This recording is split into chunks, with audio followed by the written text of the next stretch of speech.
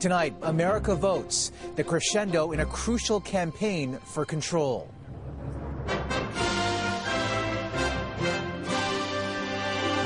The ballot count is underway in key midterm battlegrounds. I felt like it was really important to come out this year. What the early results reveal.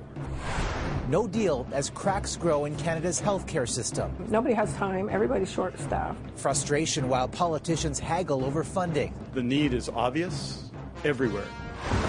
Plus, a deepening controversy ahead of the World Cup kickoff.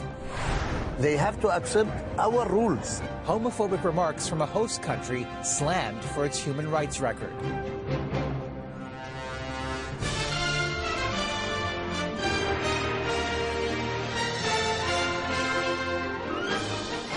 CTV National News with Omar Sachedina, reporting tonight from Washington. The power that comes from controlling Congress is in the hands of voters tonight. Good evening, everyone. Results are pouring in as an unpredictable U.S. midterm campaign comes to a close, with wide-ranging ramifications on the White House. Long lines of people casting ballots like this one in Chicago were seen right across this country today. Up for grabs tonight, 435 seats in the House, with Republicans needing 5 for control, 36 races for governor, and 35 Senate races. Republicans need just 1 seat there. It started tonight on a knife's edge in a 50-50 draw, including 2 independents who typically vote Democrat. And here's where it is now. The Senate is a very tight race that remains too close to call. And in the House, the Republicans are also out in front. Let's bring in CTV's Washington Bureau Chief Joy Malbon right now, and we talked about how close that Senate still is, even in these early hours. Let's start with Pennsylvania, and it's looking pretty good for John Fetterman so far. Yeah, John Fetterman, he fought a really brutal race. He had a debilitating stroke, but I mean, he's Philadelphia, he's Pennsylvania in that Rocky-esque hoodie and the shorts, but he had a brutal debate against celebrity Dr. Oz, who was endorsed by Donald Trump. But, you know, he kind of defined Dr. Oz right away by saying, look, this is a guy from out of town. This is a guy, you just can't trust him. So it's looking good for him. But, you know, in Philadelphia, they're still counting those votes, and there are thousands up for grabs. There certainly are. Let's move on to Ohio now, and a 38-year-old venture capitalist, a relative newcomer to politics, J.D. Vance, keeping the Republican Senate seat there. Yeah, that's an interesting race. You know, Ohio is no longer a battleground state. J.D. Vance is the author of Hillbilly Elegy. He once called Donald Trump stupid and an idiot, but they apparently kissed and made up because Trump endorsed him, and he won Ohio. So that is, you know, good for Republicans. But as one Senator, Lindsey Graham, said, you know, if we were looking at a wave, sure doesn't look like one. Maybe a ripple. You mentioned Donald Trump there, Joy, not too long ago. Mm-hmm. He spoke tonight. What did he say? Donald Trump, he took credit for a lot of these candidates that he endorsed. But it's interesting because a lot of the election deniers, the so-called fringe candidates, they're not winning. And it's Republicans, you know, regular Republican candidates that are. You know, he's been teasing us with a third presidential run, perhaps an announcement next week. But he certainly wanted to take credit tonight. But he also said, you know what?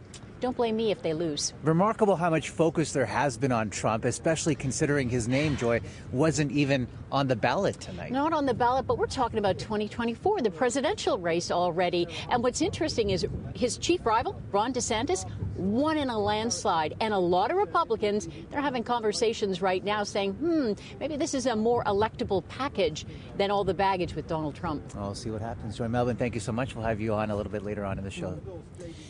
A Senate race in Georgia is on a lot of people's minds tonight. Former football star Herschel Walker asked his supporters to hold on for what could be a very long night. I don't come to lose.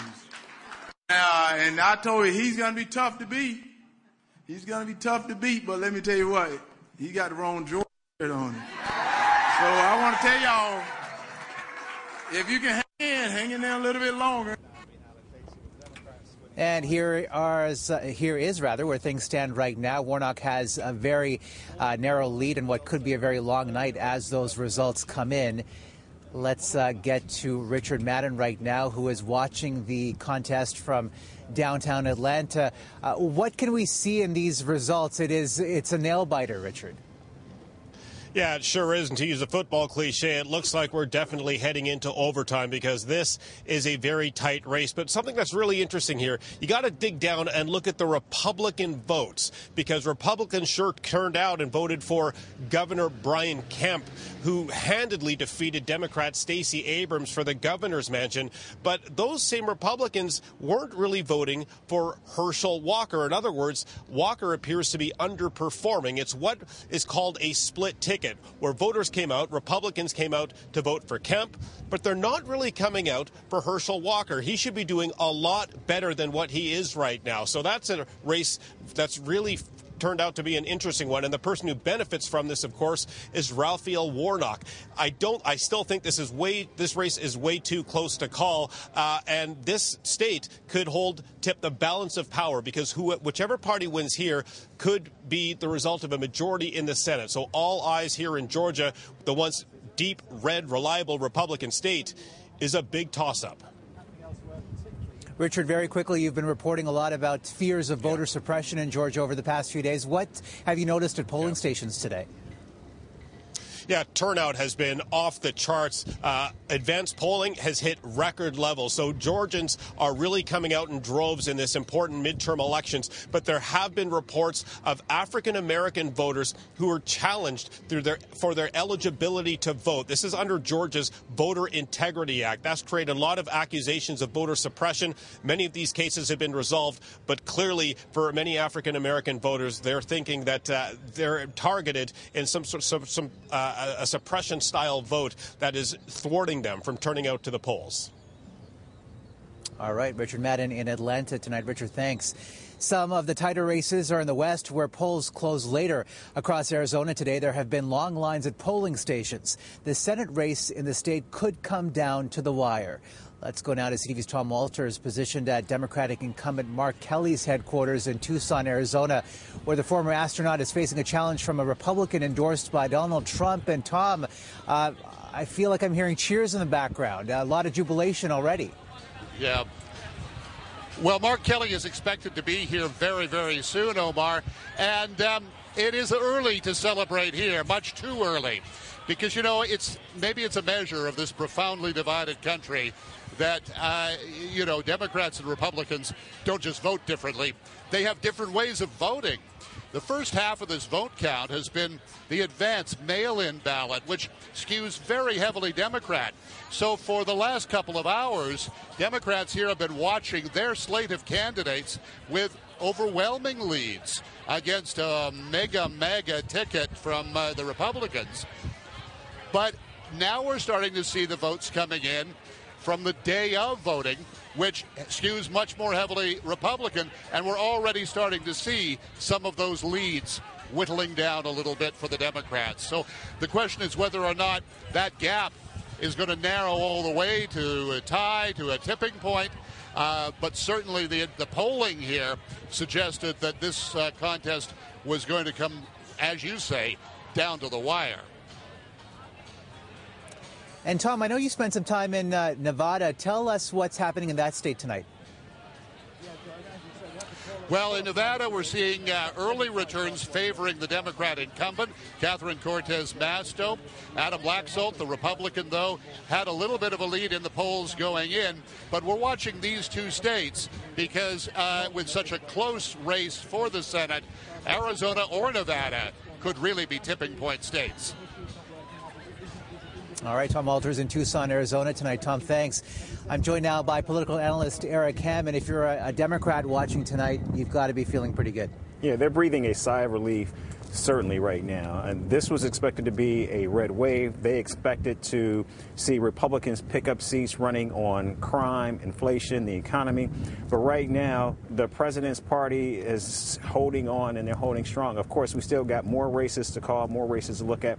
But it looks like Fetterman may actually take that seat for Democrats there, which means Republicans have to find a way to win in Nevada and Arizona. Right now, Arizona's not looking as likely, so they've got to rest all of their hopes on possibly taking Nevada. It could be a very, very long night. Take us through to tomorrow. What can we expect then?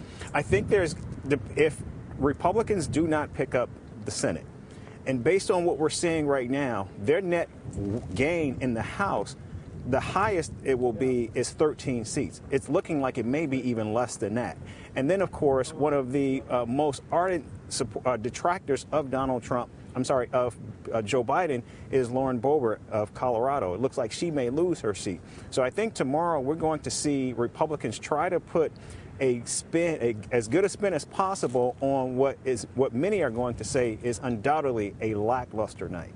Eric, from an outsider looking in, they're looking at the U.S. and they're looking at a country that is deeply divided, fractured, polarized, and that seems to be getting more and more intense. Why hasn't the president been able to bring the country together to form the United States of America?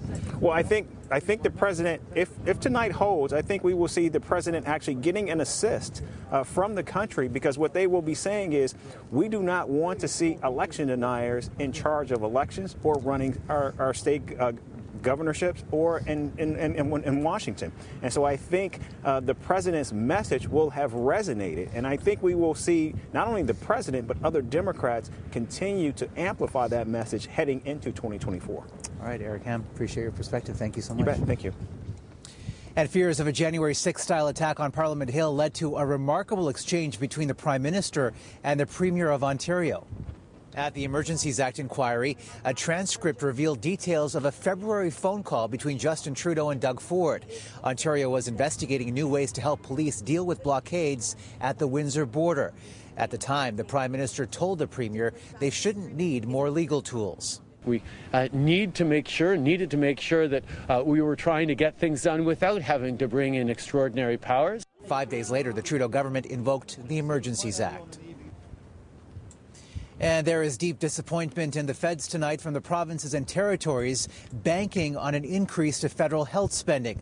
No deal and no relief for patients and families. Today, Ottawa Bureau Chief Joyce Napier talks about a system showing signs of being in critical condition. For most of her life, Janet Waterman believed Canada had the best healthcare system in the world until her elderly parents were taken to an overcrowded emergency. I just kept talking to doctors and social workers and anybody who would listen to me. And I said, please, you have to take care of them. You have to admit them. It took 15 hours of negotiating for her parents, who are both over 95 years old, to finally be admitted. Now they need the healthcare system, and it's failing them. The failing healthcare system was top of the agenda at the meeting of the federal, provincial, and territorial health ministers in Vancouver. The provinces blame Ottawa for not even wanting to discuss increasing the funding, the federal transfers they say they badly need, from 22% of the cost to 35%. The need is obvious everywhere, in every emergency room, in every primary care clinic, in every ambulance service, everywhere in Canada. This as wait times for surgery get longer and longer, and 1 in 5 Canadians are now left without a family doctor. We got an email saying you've been dropped from our practice. Cheryl Hammond, a former cancer patient, is shopping for a doctor. So far, no luck in finding one willing to take her on as a patient. Why are we shortcutting something that taxpayers pay for? Where's the money that came from my taxes? Paging Dr. Purcell. A battle is looming, with the provinces launching this campaign a few weeks ago. If you're losing your doctors and nurses, it's Ottawa you should blame. And the tone at the meeting in Vancouver got even more bitter. Premiers are forcing my colleagues to speak only of one thing, and one thing only: money. There is no plan, not even a constructive conversation between Ottawa and the provinces on how to fix the healthcare system. No progress. That's how the provinces put it this evening. Omar? A troubling stalemate. Joyce Napier in Ottawa tonight. Global Affairs confirmed a second Canadian has died in Ukraine. He was a veteran and was reportedly killed volunteering on the front lines in the fight against Russia. According to the Toronto Star, 33-year-old Joseph Hildebrand died in an explosion during a mission in the occupied Donetsk region. Hildebrand is from Saskatchewan and had served 2 tours in Afghanistan with the Canadian Forces. Time for a short break, but when we come back, it actually increases the opportunity for persecution. The World Cup host countries' red card foul on gay rights. Plus, Yeah, I need a partner with, really deep pockets. Ryan Reynolds sets his sights on owning the Sens.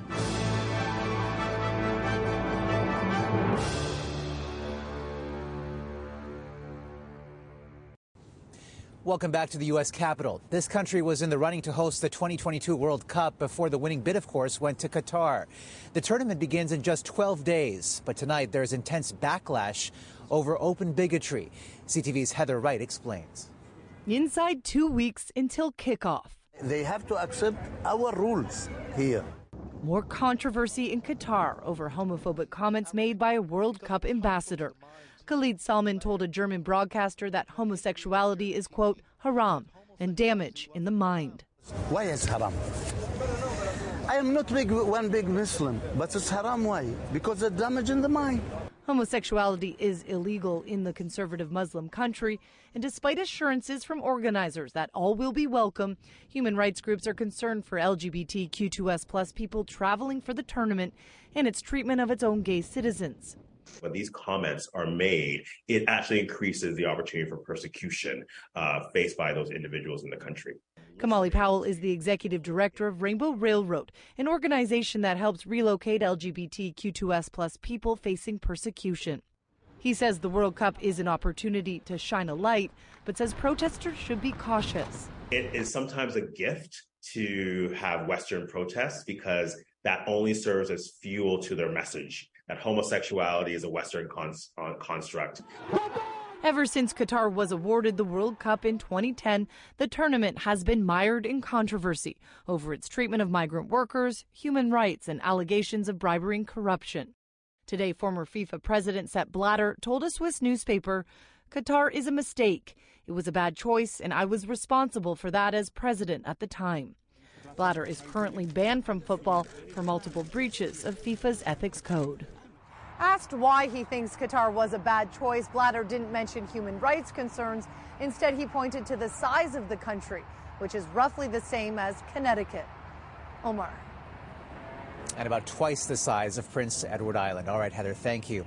And Canadian actor Ryan Reynolds, who is already part owner of a soccer team, is looking to expand his sports portfolio at home. He confirmed on The Tonight Show he's interested in pro hockey. NHL team, the Ottawa Senators, I am trying to do that. It's a very expensive, so, I need a partner with, really deep pockets. And no wonder the team is worth more than $500 million U.S. A 7-year-old Manitoba boy bullied for his hockey card collection last month is proving kindness wins. Strangers across North America are helping Winston Martin rebuild his collection. Close to about 5,000 cards from shipped from all over the place, from the east to the west coast of Canada. From Nunavut to New York, the messages and cards are still coming. Winston and his family are very thankful and plan to share his doubles with Winston's classmates, spreading that generosity. And still ahead tonight, a generous jackpot, a $2 billion prize. California Dreaming. The winning Powerball ticket was sold here.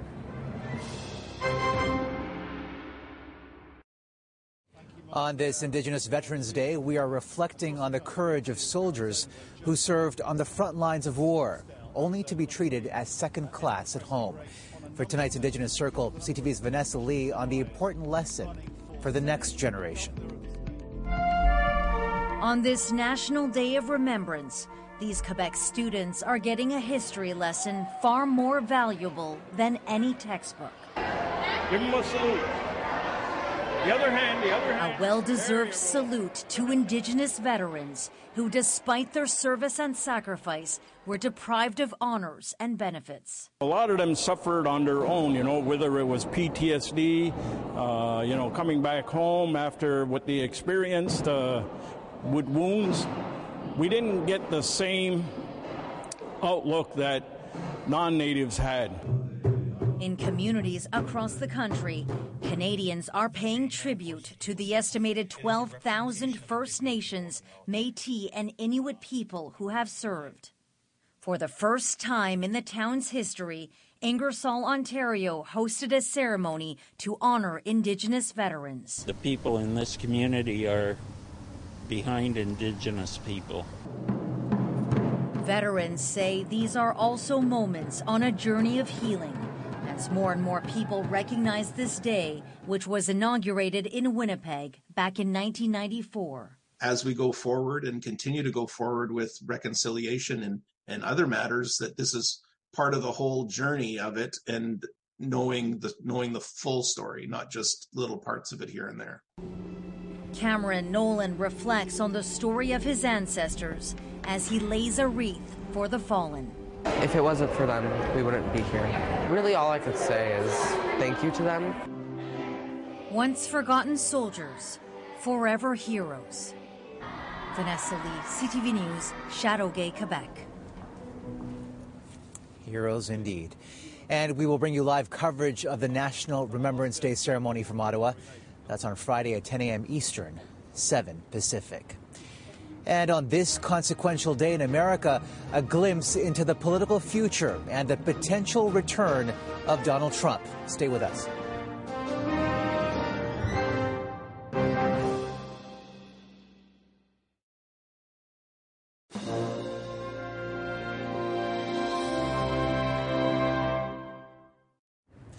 Welcome back to Washington, America's seat of power, which is the prize in these midterms. The record prize in tonight's Powerball drop, a jackpot worth more than $2 billion. Yes, that's billion with a B. And the winning ticket was sold at Joe's Service Center in Altadena, California, just north of Los Angeles. That's Joe receiving his $1 million seller's bonus. We'll see if anyone comes forward to claim grand prize. A lot of ticket holders checking their numbers tonight. And still a lot of votes to be counted in this election. We've brought back Washington Bureau Chief Joy Malbon for some final thoughts. Joy, you've been in Washington for 17 years. These midterm elections have been polarizing. They've been divisive. Is this just all a sign of what's to come in 2024? Welcome to the presidential race, Omar. It has already begun. Donald Trump has been chomping at the bit, teasing this third presidential run of his with a big announcement next week in Mar-a-Lago. And Joe Biden intends to run against him. But there are conversations going on right now. Joe Biden's going to be 80. Is there someone else waiting in the wings? But if not Joe, then who? Big questions going on. But yeah, the race is on. Interesting days and months ahead, and a very consequential night here in America. Joy, thank you so much. And that's a snapshot of this Tuesday. For Joy and all of us at CTV National News, thank you for watching. I'll be back in the National Newsroom tomorrow. For now, good night from Washington.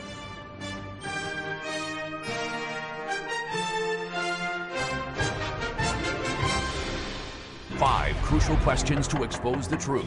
Who's at risk? What needs to change? When will justice be done? There was actually a plot to kill you. Where's the proof? Why did this happen? Watch W5 Saturdays at 7 on CTV.